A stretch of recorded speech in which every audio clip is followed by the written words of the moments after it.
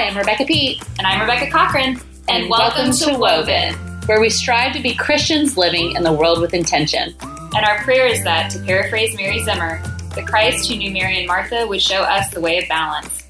Thanks for listening. This is going to be the last episode in our Hard Stuff series, and we have been talking through different types of unique griefs. So if you've been tuning in, we've talked through things like miscarriage and widowhood, and this one we're talking about today may not seem like it fits with those things. We are talking about singleness, and I want you to listen anyway because it does fit. The thing about singleness is it is its own unique kind of grief, and we also just don't really know how to support our single brothers and sisters in the church very well. From my experience observing, we either like throw really awkward mixers where we just put all the single people in a room and we're like, hey, just partner up, or we just don't know how to engage people, and it leaves people who are already kind of, you know, and I don't want to speak for y'all, but it can leave you feeling more isolated when that stuff happens. So we have two guests on today. I'm actually really excited. They're two of my dear friends. We have Laura Hamilton and Jen Young. And I'm going to let you both introduce yourselves quickly, but you are both single women, and it's different. There's a choosing to be single because I want to be single, like, nun situation, but then there's also like the I would like to be married single, and like that's where you both are. So I want you to just introduce yourselves briefly. Laura, we'll start with you because you're closest to me. Awesome. Physically. that was awkward. I'm Laura. I am 31 years old. As Rebecca said, singleness is kind of just been a circumstance that I have found myself in for the last 31 years. Yeah.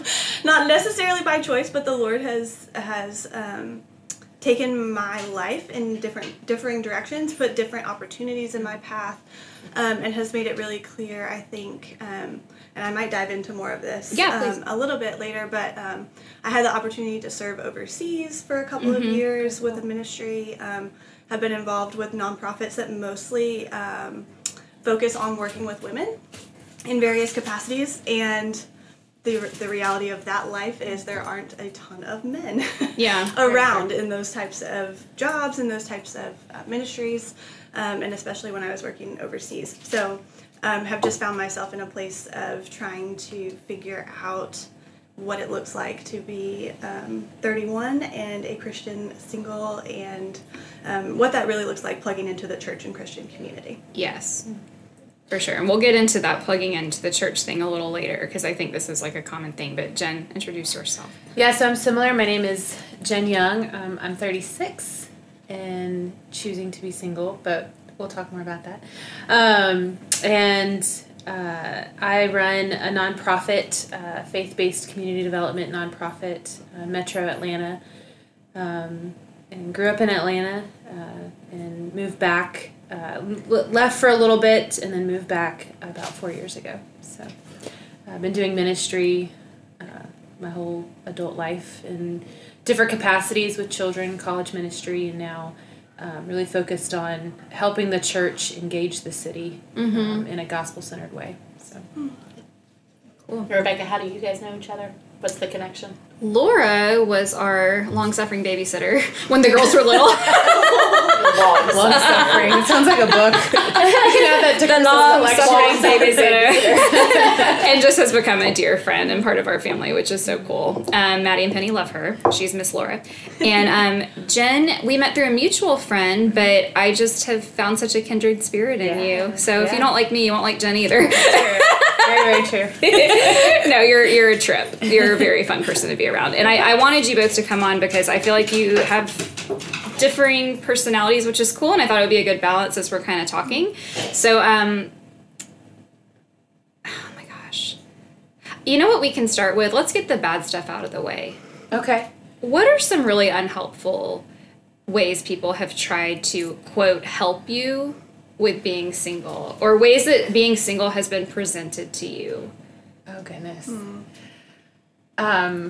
I'll start with one, especially in the church context. The worst thing is, are you dating anyone? When you say no, and it's like, oh, well, I have someone for you, or they give a story of like a situation, where I tried to have a baby and God just wasn't giving me that, so I was praying, and then I got pregnant, and you're like, thanks. Like, what do I do with that, Betty? Yeah. Like, you know what I mean? Thanks so much. Like, and so I think that the hardest part about singleness in the church is that it's almost expected for you to be married. Yeah. It's not expected for you to prolong your singleness. Mm-hmm. Yeah. And even though there's lots of scripture, there's so much about it. So much about it. And even I think the advice is the most unbiblical advice that you'll hear, but you're in the church. Mm-hmm. Yeah. And so then if you're not careful, then you can build a worldview based off people's opinions instead of off scripture. Yeah. And as you get older and older, it gets more and more challenging because you're no longer in the quote unquote okay singleness box. Yeah. You know what I mean? So like when you're getting into your 30s, like you're getting into spinster, Elizabethan like era where it's like, whoa, she's single for a reason, not for a season. And so it's hurtful how people approach that. It's almost like they tiptoe around it and treat you like you're a leper or something, and you're kind of like, they're just not great guys to go out with, or they're not pursuing you or something like that. So I think the hardest part about singleness in the church is they don't know how to talk to you. Yeah. They don't know what to do with you because you don't fit in any of the categories that are offered, so to speak. Yeah. Mm-hmm. So for me, that's the hardest part, I think. Yeah. What about you, Laura? Do you agree with that? I think I definitely agree with that, and I would echo everything you said. I think some of the unhelpful advice, someone telling you, you'll find him when you're just not looking or when you're not expecting it. And it's like, well, okay. I've had several seasons where I haven't been looking, so that doesn't seem super helpful. And also, I would say the church tends to look at singleness as a temporary or a transitional season of life. Very true. Yeah. Where it's like, when are you going to come to the end of your single season, and when is that? And it's not necessarily seen as a legitimate way of living life, just as legitimate as being married or having a family or being older and being widowed. Like, it is just not seen as it's seen as transitional. Let me find you someone to date. Let me find a way to fix this situation that you find yourself in, versus maybe more helpful questions of what's your community like, or what are you pursuing in this season of life. That's very true. It almost, it's we've got to fix you. Yeah. Like you're broken, like you're incomplete. Yeah. So then like those questions just feed the doubt that's already there, and you just strip your whole self away, and you're like, well, maybe there's something wrong with me, like, instead Sorry, of Murphy's here if you can hear him. You want everyone to see his Kong. Go instead of it being a legitimate and okay and beautiful position in life, it's just never talked about like that. Yeah. Even though, like you were saying, Rebecca, I mean, you'd look throughout scripture, it's like, it's okay. Yeah. And it's beautiful. And, some people are chosen for that and given that position in life for the rest of your life. I'm not one of those people. And so I think that's the rub, is people don't know what to do with that. And I don't know what to do with it. And so you're looking for your community to help and support you. And it seems like sometimes they almost facilitate the negative side of singleness, which is just harder because you're looking for hope when you feel in a season of despair. Yeah. You feel like the church should serve that, and they don't. So I know the hardest part is fighting that too, and continuing to pursue the church when they're not pursuing you. And that's what's difficult, because there are days where it's like, and even months and weeks and even a year for me, where it's like, I just don't want to go to church. I don't want to see that old lady that's going to come up to me and talk to me, and I don't want to have to be awkward. I don't want to be the only single person in the class. I'm tired of being alone in life and position and in this situation.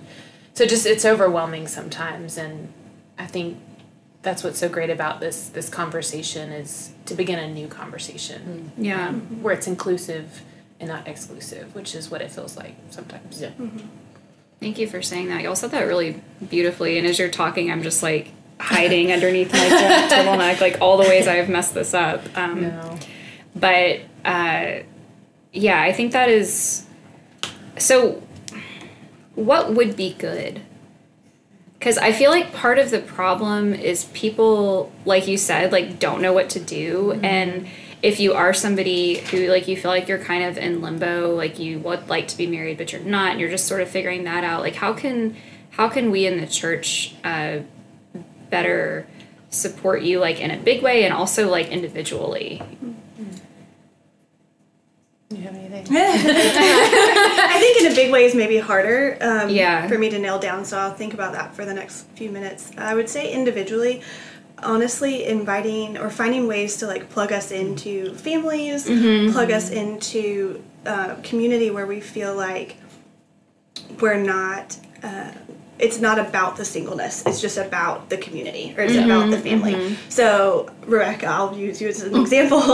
You and Chris invite me over for dinner, and I feel like I'm part of the family when I'm over here for family dinner. Thank you. And that, to me, as someone who goes home to my own house and my own, like, I sit alone at my dining table most nights, my roommate's not home, like, those interactions mean the world, and that, like, makes me feel included and not isolated and not highlighted as the single person.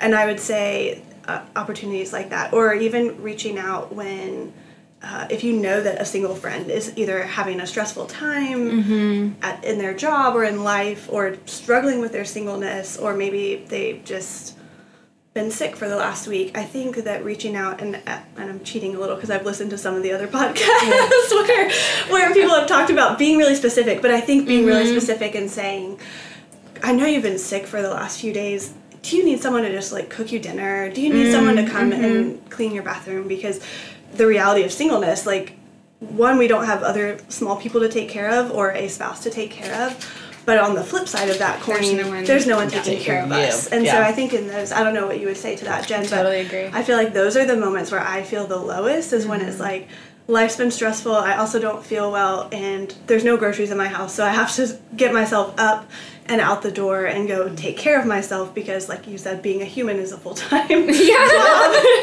don't get to just sleep, and groceries don't magically appear, and there's no one I can call and say, hey, I'm just not doing well, would you mind picking stuff up on the way home from work? So I think those kinds of things would be super helpful. Yeah, I agree. Like, I think the times where I've just felt thought for, where there's those moments like, hey, we're cooking dinner, want to come over? Because for me, the hardest part about singleness is I just long for my own family.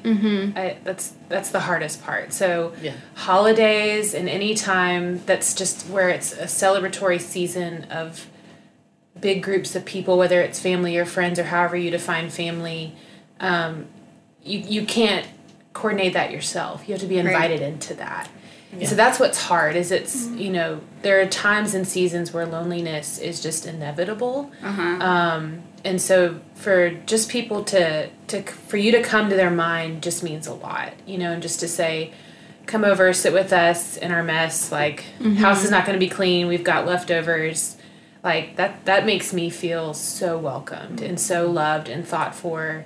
And it's gospel hospitality in a way that's needed for people that just don't feel hospitable. Like, they don't feel like they're invited into that conversation. And I would say, too, be wary of events that are catered to marital status. So if you're thinking of an event like, this just happens all the time, like, oh, we're going to invite our one single friend. We've got to invite at least one more. Like, Jeff, get on the phone, find someone. I mean, you're just trying to fit everything so that it matches. There's an even number of people, and then it's not normal anymore. Then it's... So we're projecting our awkwardness onto... Yeah. So then everybody kind of goes into this performance mode. Yes. Instead of a natural... just beautiful fellowship of people. Because I don't want to always just be with single people, and I don't always want to just be with couples. Like, I just want to be with people that I like. That's honestly the draw for me now at my age, is if I like you, I'm going to come. If I don't, I'm not coming. I don't care if the most beautiful man in the room is there. Like, I'm just not interested. But if I genuinely enjoy your company, I want to be there. So, It's interesting. So I was in full-time ministry for a long time. I guess I'm technically still in full-time ministry. It just looks differently because it wasn't the church before. And I was in women's ministry for a long time. And especially back when I was doing women's ministry, it was very typical to section people off. So, like, okay, here's the group for the newly marrieds, and here's the group here's the Bible study that's for the young moms, and here's the Bible study that's for the single ladies, and they're, and then here's the Bible study for the widows, and I do think there's a place for some of that to, obviously where you need to be together because you're in the same stage, but I feel like we lean way more in that direction in the church than in the direction of making it inclusive, because there's so much that can be learned from the young married person to the widow to the single person. There's so much we can learn in conjunction with each other, and I think about the group that Rebecca and I, how we met each other, was full of everybody in different stages. And you would think that in a mentor group where we were doing spiritual formation, that you would want to be with people with everybody in the same stage as you. And it actually was probably one of the best groups I've ever been in, because there were, a couple of single women. There was a young married who didn't have kids, or some of us that had older kids and some of us that had younger kids. And we just got to do life together. Yeah. And there's just something beautiful about that I think the church misses. And so as someone who has planned church ministries, it's eye-opening to see that maybe that's the way we should be doing it. Yeah, and it's really funny, just like thinking back on my own journey, like from like being a young married to now having 4-year-old girls, I have noticed how much of a gift my single friends have been. And like, I kind of, for a while, like, I have a lot of single girlfriends, like I have a lot. And I was kind of like, Lord, like, what's going on? It just was like, I'm not sure, like, you're obviously doing something here. I don't know what it is, but I'm going to lean into it. And it's been really cool through you guys and my other single friends just to, like, it's given me a different perspective. Like, I feel like we just need each other to get perspective a lot of times. Yeah. And I think that a lot of times married people with kids, we get in our own bubble and we're like, for sure. Well, I need somebody to be able to be like, to complain about my kids with, or I need somebody that I can, like, commiserate. And that is true.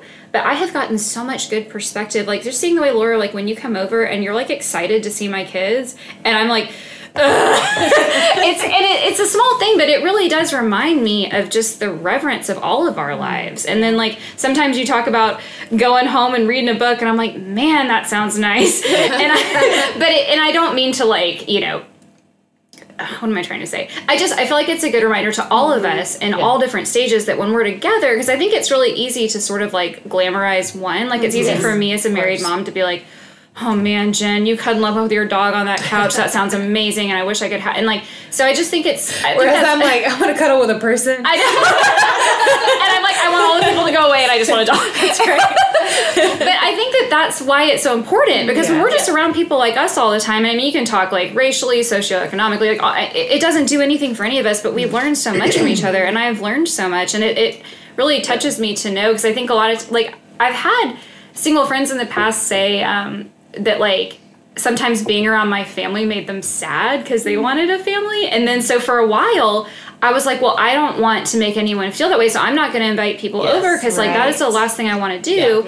But I'm learning just from like hearing y'all talk, it's like on me is the invitation, and like you can do with that whatever you want. Not you two specifically, but like, but like I think it's the merit of the giver and all of the things we give, and so I want to be the kind of person who extends invitations, and if someone's in a season where that's not comfortable, then they can say that. But like, I don't want, and I think the point I'm getting to is that we try to remove the awkwardness. So I'm like, well, let me pull back and not make them uncomfortable, or let me pull back and not, make it weird. And then we just make it way more weird. Or like, well, let me invite a single friend so they don't feel weird. And it's like, you just made it weird.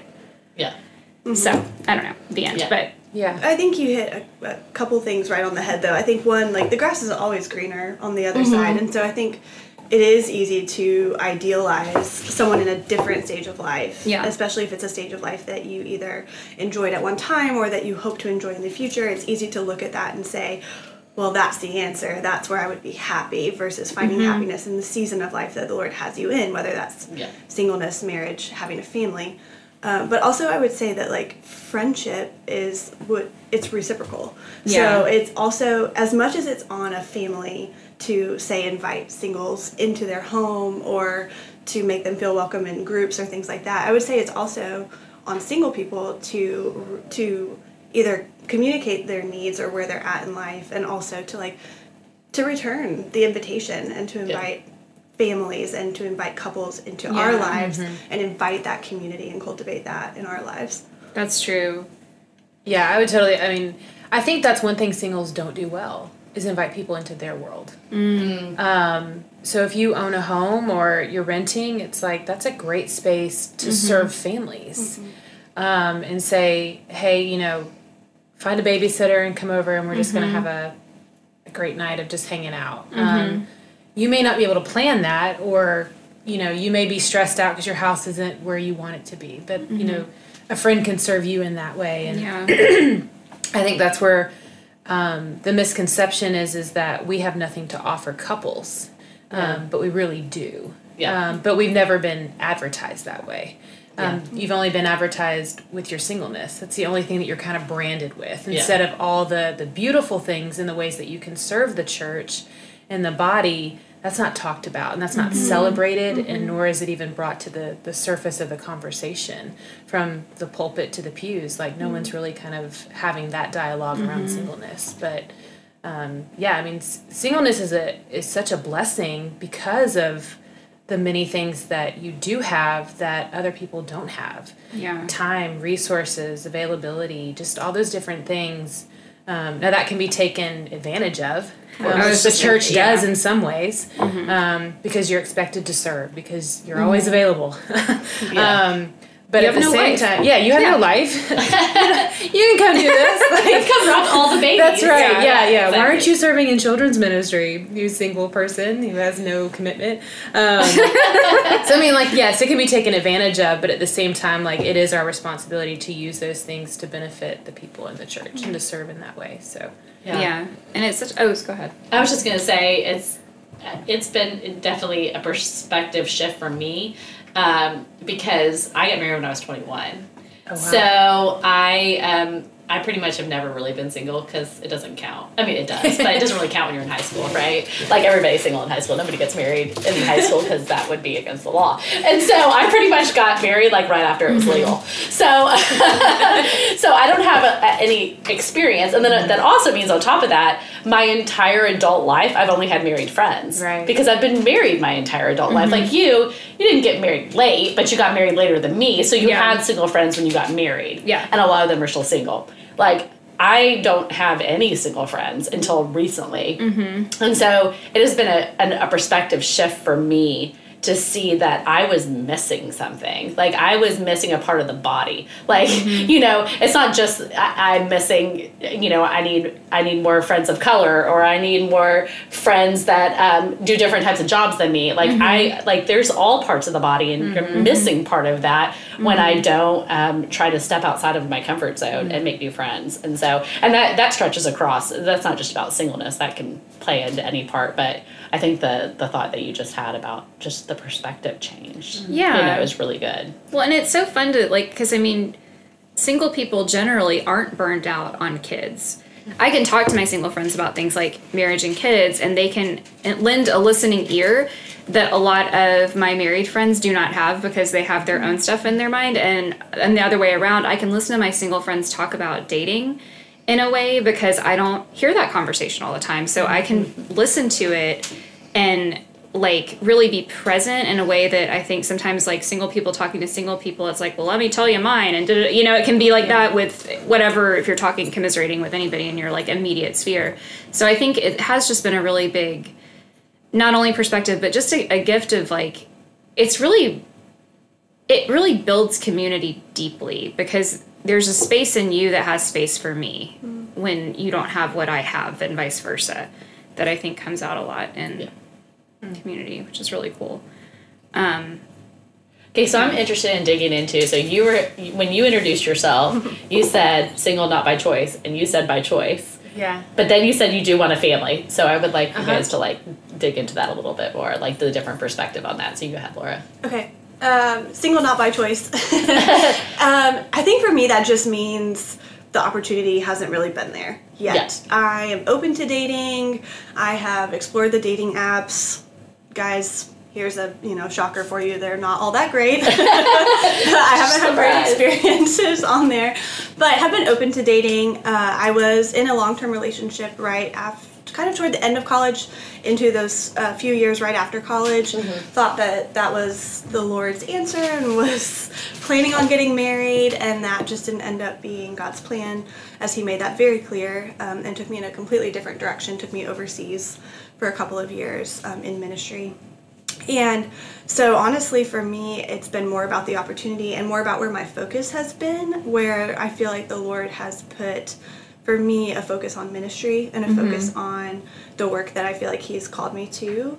And that's been the thing that's been at the forefront. And it's like, well, if dating fits in, or if some guy comes along, but that's not necessarily been the place that I've put my energy or my focus or attention on so much. Good. And I would echo all of that. That's exactly how I kind of feel. And when I say by choice, what I mean is, I have so many friends that it's almost like they made the conscious decision, I'm no longer going to be single. I am going to get married. This is what I'm chasing after. Yeah. And for me, as I watched that, I saw so much compromise from women who were like, I've got these biblical standards of what a godly man looks like. And it's like that we couldn't find that. And so then we got to change our standards. Yeah. And so then they started dating these, schmucks that you're like, what? I mean, like, it's one of my, it's my favorite word. Like, so, but that's kind of, they really did. They started dating these, and that's kind of what's out there is what it feels like. Or just like your standards become like, does he have a job and does he not live in his mom's basement? Like, that's not our standard. That's almost what kind of started to become the standard. And as a believer, I have to be very selective. And it's almost, it's hard. It's hard to remain faithful to that, to those standards to which I believe that God is calling believers to be in relationships with other people. I can't just date anybody. But the truth is, and so what I mean when I say by choice is, if I want to be married, I could go be married today. I can, thanks internet, like you make that possible. You know what I mean? Like, that could happen today. But, marriage is not necessarily the goal. A godly marriage is. And so that's a different kind of waiting. That's a different kind of dating lifestyle. And frankly, it's just hard. It's very, very hard. And it's hard to be patient, and it's hard to hear the chatter and what people, the opinions people are giving you and all those different things. And so for me, that's why it's a choice, is that I choose to wait on the Lord as I'm praying through Scripture, as I'm reading Scripture. I'm waiting and choosing for God to bring that into my life, or if he doesn't, he doesn't. I don't know, but it's not a given. It's not a promise. And that's a lot of times how people talk. As if marriage is a promise. And it's not. So I have to alter my own perspective and my own thoughts and capture those and just say, okay, God, if this is where I am and where you have me, I have to learn how to be content. Even though my greatest and deepest desire is to be married and have children. And I don't have that. So it is a choice to be single. Because I could go get those things if I wanted them.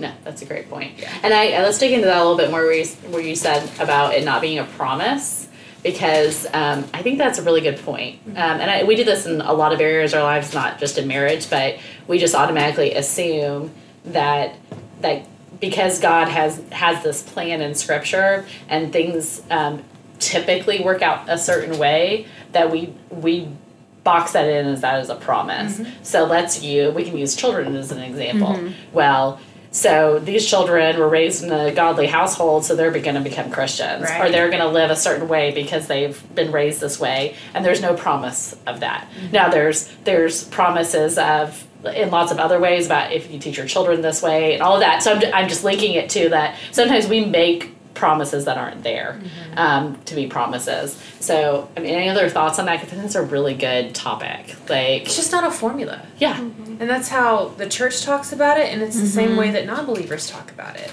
Yeah. And that's the problem, is, okay, we got to wake up and go, like, why are non-believers saying the same thing that now the church is saying? Yeah, like, that's a good point. We can't do that. Like, there's a big distinction, and yet it's talked about in the same way.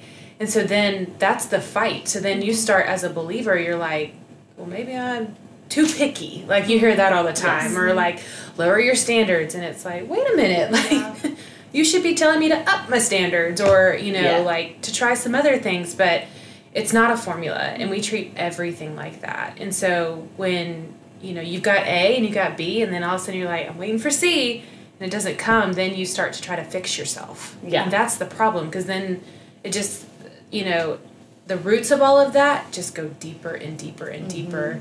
And then what's happening is you're distorting your whole image of who Christ is and then who you are in Christ. And I think that's where the church should really step in. And they don't acknowledge that. They don't say, you're associating marriage with who you are as a Christian. Yeah, it's good. So, and I would add to that too. I think in the formula is faith is in there somewhere. That's like good. if you Very have true. enough faith and if you are faithful to the Lord, He's going to fulfill that promise. And so then there's something that goes fundamentally back to, well, clearly I have missed the mark somewhere in my faith. Clearly I am not like being faithful to the Lord because that promise is not being fulfilled. I think that's the destructive lie that's kind of tied up with that. Yeah. That Makes him false into like a promise. genie. Yeah, it does. exactly. Like- Well, that's what prayer ends up being distorted to. Right. Is, you know, if I pray enough, if I do these different things, if I fast enough, all the different things, again, in the formula, then I'll get what I want. Yeah. And it's like, where in Scripture are you reading that? Like, Habakkuk 28? Like, what? I mean, I've never, you know, what's going on? It's just not there. Yeah. But yet it's talked about as if it's gospel truth. And it's not. Yeah. So you just have to be careful who you're listening to. And Yeah, that's good. It's just a good reminder as someone who, you know, likes to teach and lead and like being careful with how you say things. And that kind of leads me to one of the things you said was, Jen, was about people saying, oh, you're too picky. Or, you know, I hear people in my married circle who are talking about single friends saying things like, oh, she's too picky. Or, you know, there's baggage there. Yeah. Or, well, I wonder why she can't commit. Or there's all those things that get said. And I think what you said was really good about how, like, that mirrors the world. That's what my non-Christian friends are saying too about their single friends. They're like the same things are being said about our Christian single friends as our non-Christian single friends, and that's wrong. Because here we should be, with our Christian single friends, we should be encouraging who they are in Christ instead of saying, oh, you're this or oh, you're this, because that's what the world does. Yeah. And we don't make a distinction, and that's really good. Yeah. Well, even in the context of the church, if you don't flip that around to where it's a positive, then you don't want to date that woman because she's a negative. So it's like she's constantly talked about as being picky or her standards are too high. That's not attractive to single men in the church. Like, they're not going to line up and be like, give me that girl, like, you know, like, because they don't meet up to that too. Like, they've got their own insecurities. Yeah. And so I think what the church has to do is flip the conversation and say, like, God bless, like, we are so fortunate that we have strong women who will not compromise. Like, we're so thankful that we have women in this church who are like that. We are so thankful that we have strong, godly men who are courageous and they're standing firm in their purity. Yeah. Like, no one talks about purity in the context of being 36. Yeah. That's a whole other conversation, you know what I mean? Like, so singleness is like, you know, hey, 16-year-old, don't go have sex, but it's like, hey, 36-year-old, you know, try your best, you know? I mean, like, it's eliminated from the conversation, but if you look at the Bible, I'm not eliminated because I'm getting older. Yeah. Yeah. So, I mean, like, it's this, you know, we have to change our understanding of singleness that's not just a box, 16 to 24. You know what I mean? Yeah. And I think that's hard for the church because we are outliers in certain places. And I live in suburbia, and I'm an outlier. Like, it's very rare for me to be 36 and single. In the city, not so much. So it also depends on where the church is located and their context and who they're talking to. Yeah. And it kind of changes the conversation. But generally, it's a difficult conversation to have. For sure. Yeah. For sure. And I think it's so funny as married people that, like, we think we know. Yeah. I think that's hilarious because, I mean... I fully admit I don't know how to be single at all. No, but I'm saying, like, how we think we can give advice or, like, be helpful. Yes. Based on our circumstances, which are completely different. Like, it's funny to me, but it seems like... And, I mean, a lot of the married people I know are train wrecks. So it's like, you can't have that argument of, like... well, you're not ready, or like that it really, because it isn't anything that is wrong with anyone who is single, and it's like ridiculous I even have to say that out loud, but like we do, because I think immediately we're like, well, what's wrong with them? Like, what kind of, but it's like, you look at people in marriage and you're like, could we have any more baggage? Like, it's ridiculous. So I guess I'm frustrated that, like, I feel like singleness is often ministered to by married people. Yes. Totally. And it totally is. That's like, weird. It's frustrating. Yeah. So, like, I love the Gospel Coalition, but every time that they have an article that comes out on singleness, you scroll to the bottom, it's written by a man that's been married for 15 years with 4 kids. Yeah. Yeah. Like, come on, like, is there not one person on your staff that can speak into this from a personal perspective? Right. Like, you're speaking it on behalf of someone or behalf of a group that you just don't really know anymore, and you haven't known for quite some time. Right. And that's okay. Like, you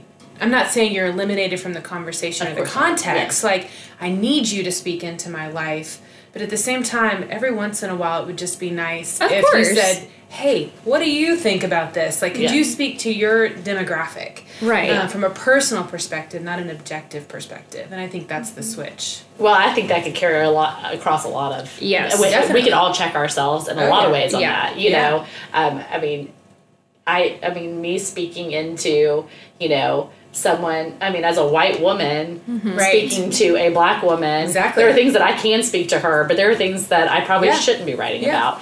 And same thing with, I'm trying to think of another example, or like all the time I get really frustrated when I read articles of men telling women how to be women. Like, that doesn't mean men don't have the right to speak, Christian men don't have the right to speak into my life. Yeah. But like, that doesn't need to be the only person who's speaking out with how Christian women should be. Exactly. You know? So it's the same thing. But I think it's different in the context of singleness just because it's less obvious. Those things are less obvious. Yeah. So. And I think we tend to make single people want to be quiet. Like, it seems like you just, and I don't blame you. I wouldn't want to speak up. I mean, it seems like it's just all, I don't know. Do you agree with that or no? I do. Do you feel like it's easier to blend in so that you're not like, oh, there's the single girl? Way easier, especially as an introverted single person. I'm like, let me just kind of fade into the background. Yeah. But I think I think what everyone is saying ties in with, like, there aren't a lot of opportunities to either be in a position of leadership or in a position to speak into whether that's the church, whether that's ministry, as a single adult. I think that there aren't a lot of single adult voices in those positions that are given the opportunity to lead or to teach or to speak into, whether that is just to a group of single people and they're specifically highlighting singleness as in like an article or something like that, or whether that's to the church and to families. The reality is that single people, if they're pursuing Christ, if they are being faithful in that relationship, and if they are strong, uncompromising singles, they have something of value to share and to speak into the various circles within the church and within Christian community, but there aren't very many opportunities for that. Yeah. Or very many platforms for that to be spoken or shared from. So aside from like Annie F. Downs, who's like literally the only single leader person I can think of in my sphere, are there any people that y'all look to for guidance, like pastorally or even with like a bigger platform or anything like that?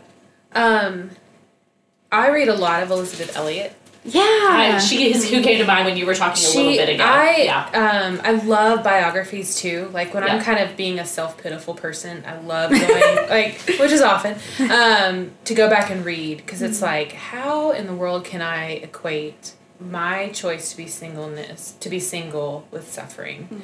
When I look at her context, and she's like, I've suffered so little, and you're like, lady, your husband went into the middle of a jungle and was speared to death, and then you got married and he died. Like, I mean, so it's good because she just has such a gospel-centric mind. Yeah. And it filters everything she does, and so it's kind of that checkpoint for me, is to go back and to read her stories and to see how she deals with those things. And then my former pastor, George Robertson, I'm the biggest George Robertson groupie in the world.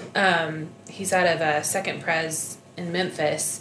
But he would always elevate singles that included us in the conversation. Yeah. And very few pastors do that. Very, very few.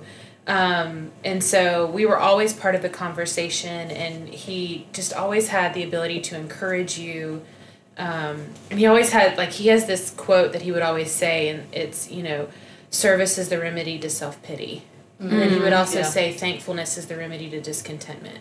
Yeah. And self-pity and discontentment are the two roots that tend to just destroy my joy. When there are joyful moments to serve, and there are joyful moments to just look up and see what God is doing, they can just rob you so quickly. And those two statements really help me just stop and see that even in my singleness, God is still good, and God, it's for His glory, and it's for my good that I'm single. Yeah. And it's hard to believe that in so many situations. Yeah. And so he's just a man that is married, but has continued to speak into my life through the pulpit. He has discipled me in a way that no one else has, even in life-on-life situations. So I'd say those two people, and then other friends that are married, and I would say getting a good group of, I'm so sorry, I would say having a good group of people that are from different lifestyles and are different stages of life that are in your bank is so important. Like, you can make the mistake of only having single friends. Then you can have a gripe fest, or being around only, young married couples and kind of hearing their woes. But to always have kind of that deep bench of people that have lived and been through many different stages is just so important. And I'm constantly trying to find people to add to that. So that's really good. Laura, do you have any thoughts about that? I think for me, most of resources wise, I'm trying to think of any, and none are popping into my head, but I think more for me the encouragement comes from those interpersonal relationships that are within my community. And so I've had the privilege through 2 nonprofits that I've worked with over the past 5 years to be mentored by and work alongside of strong single Christian women who are in a similar stage of life that I am. And I think finding that leadership and finding that day-to-day encouragement, and just knowing that someone gets it and are also in a place of leadership in my life has been a really encouraging thing to me. That's good. Yeah. Well, that is really good. Is there anything else that y'all feel like you didn't get a chance to say or would like to say? I would say too, single people need to be around people that are married. I'm constantly learning from mothers because I hope to be a mom one day. And so I'm watching Christian mothers raise their children in Christian homes, which is important. So as much as, I'm putting some of those things in my bank. I'm watching how you deal with your children in a godly way. And that's important, because if I do, and I'm blessed with children, I'll have you as a resource. Yeah. But I'll also have some skills and tools that I just can't necessarily get from books. You know what I mean? Or education. But it's those relationships that I may recall on 20 years in the future. Yeah. But I wouldn't have that knowledge or understanding if I didn't build that relationship now. So I think it's just even beautiful to see those relationships. I'm going to need them now, but I'm probably going to need them in the future. But you're like investing in hope. Yeah. I'm an aunt to a niece and nephew. and watching mothers raise their kids helps me be a better aunt. Yeah, of course. So there's things that I'm constantly learning, and that's why the body is so important. Is I need those relationships for many different reasons. That is so encouraging for me as a married mother, because my first instinct is not to invite single people in for fear that, it's too hard on them. Like, why would they want to hang out with me? So it's two things. Yeah. It's like, I don't want to be too hard for them, that make them sad or whatever, which you talked about earlier, Rebecca. And secondly, I just make this assumption that single people don't want to be around me. Like my assumption is what do I have to offer single people? Like, you've been married since you were 21. Yeah. You have 2 older children. Like what do I have to offer somebody? So so I don't ever invest because I think I don't have anything to give. Yeah. And so that's just a really good reminder for me. It's so much. I mean, one of the greatest memories that I have of a woman that made a huge impact in my life, and she's still really important to me, but it was a wife, and their daughter had cancer, and then she ended up dying when she was 5. Mm-hmm. And then 6 months later she had a miscarriage and a stillbirth, and then a guy fell off the roof and died. So within a matter of a year, this woman faced so much grief and heartache, and I watched her walk through it. Mm-hmm. But I also watched her reach out to the body and invite them in. And it was incredible, because it's kind of like I would have sat in a room and cried and disappeared. You know what I mean? But to watch her grieve as a Christian did so much for me. Wow. And it just showed me authentic faith. It showed me authentic emotion and grief and suffering in the context of the local body. And that invitation would have never happened had we not been neighbors and had relationships before that. Mm-hmm. And so she even said, months into this, she's just like, I need the body to carry me because I can't even carry myself right now. Yeah. Mm-hmm. Like, she knew she was in this awful situation, an awful circumstance, but she called on the body. Mm-hmm. And singles need people like that too. There are times when I can't go to another wedding. Right. But if a couple said, come sit with us, I could probably do it. You know what I mean? That's a really good point. It's those kind of moments that you don't know what someone's going through. Yeah. But if you have those relationships and that bond and that beautiful fellowship which the church offers, and is also evangelistic to people who don't know Christ and are suffering, like that's when they can come into those homes in the church and be invited into it. But it's just it's important, because you just never know when you're going to call on those people. Mm. You never know.